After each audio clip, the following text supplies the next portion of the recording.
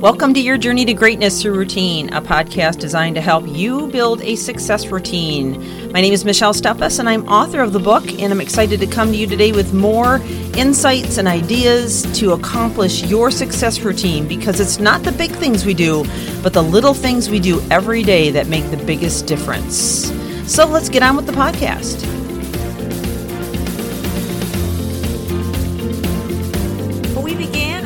Series yesterday on heart-centered life and leadership, and today I want to touch on an understanding of how our emotions or our emotional intelligence, our ability to be heart-centered in our thoughts and our minds, our ability to be intuitive and align with our own core values is going to affect our health. And we know this because when we're under stress or we're feeling discontent or we're feeling the sense of dis-ease, and that's the French word disease. That's the derivation of it as a French, but it means dis-ease. It's having a sense of dis-ease in our body. I think it's important that we do understand this piece of it in order to move forward into the rest of this series. So the impacts on health and disease regarding the heart. The heart is the most powerful oscillator in the body. Well, we can't argue with that, right?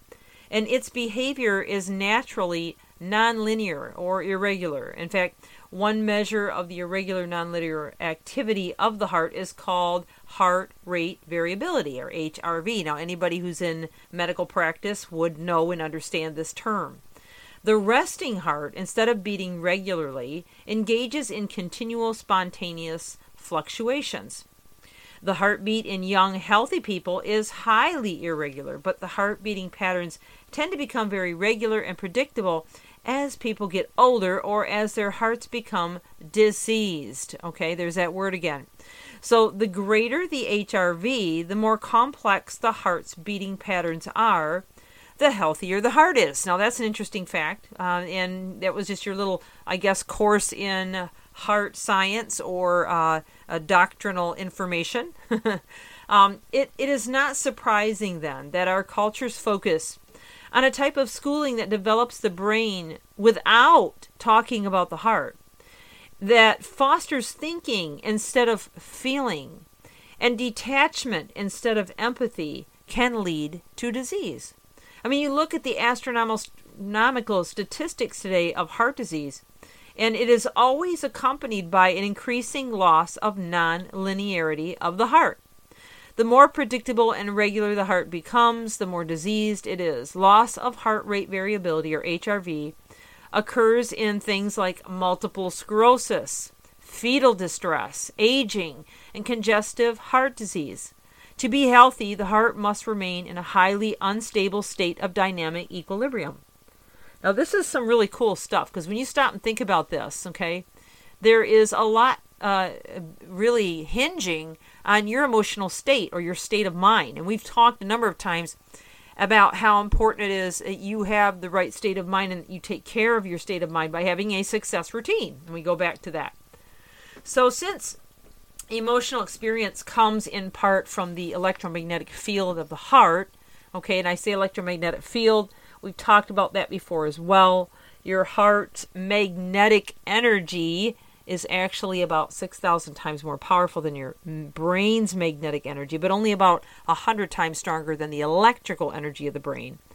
And why is that important? Because when you are near someone and you notice that they don't feel right about you, or that they're angry with you, or that they hate you, or you just feel it, you feel that seething, or you feel tension in the room, that's that energy that you are sensing or feeling. Now, you can't say that you're not familiar with it, because everybody recognizes that energy, whether or not you put a label on it, okay?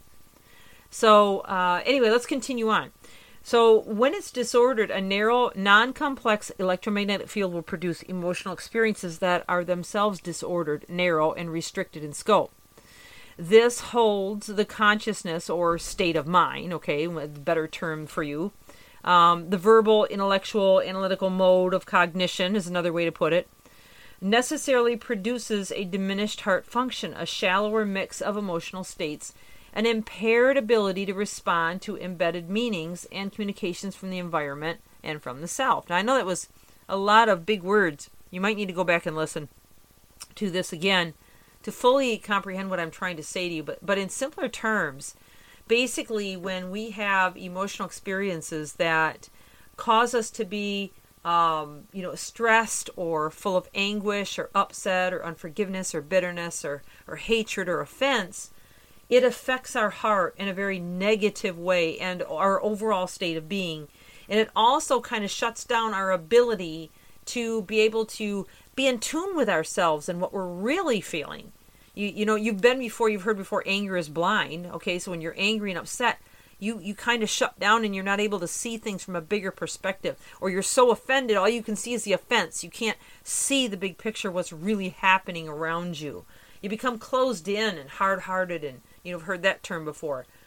Well, conversely, increasing heart coherence and heart-brain entrainment has shown many positive health effects, such as an increase in coherence, the body's production of immunoglobulin, which is produces improvements in many disorders, such as it can improve arrhythmia, mitral valve prolapse, congestive heart failure, asthma, diabetes, fatigue, autoimmune conditions, anxiety, depression, AIDS, post-traumatic stress disorder, and a number of other disorders. So I really am getting close to running out of time, so I'm going to try to wrap this up in some layman's terms. So in a specific treatment intervention study, for example, they found that heart blood pressure can be significantly lowered in 6 months without the use of medication if a heart coherence is reestablished. So in other words, the heart-brain synchronization where people feel, because of emotional choices, because of a state of mind, they feel and experience less anxiety, depression, and stress overall. But a lack of cognitive focus on the body, results in disconnection and disorder, which we get back to that word, dis-ease. Now, I hope this is making some sense to you.